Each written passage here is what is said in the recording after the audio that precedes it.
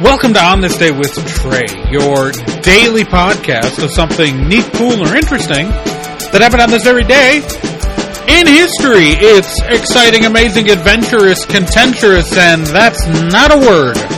Contentious is not a word, but I am Trae Dorn, because I am a person, contrary to popular belief, and today is February 18th. The 18th day of February. And let's talk about what happened on this day in history.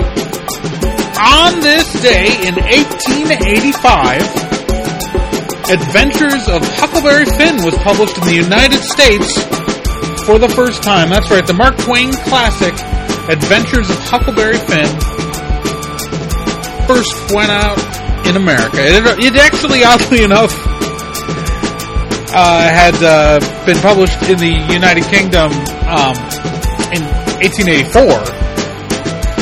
But, yeah, it's just kind of funny when you consider it's one of the definitive American novels, the sequel to his earlier book, Tom Sawyer.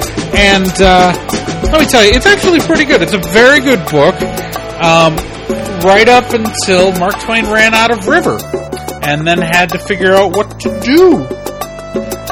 And so he threw Tom Sawyer in, because he could. Yeah.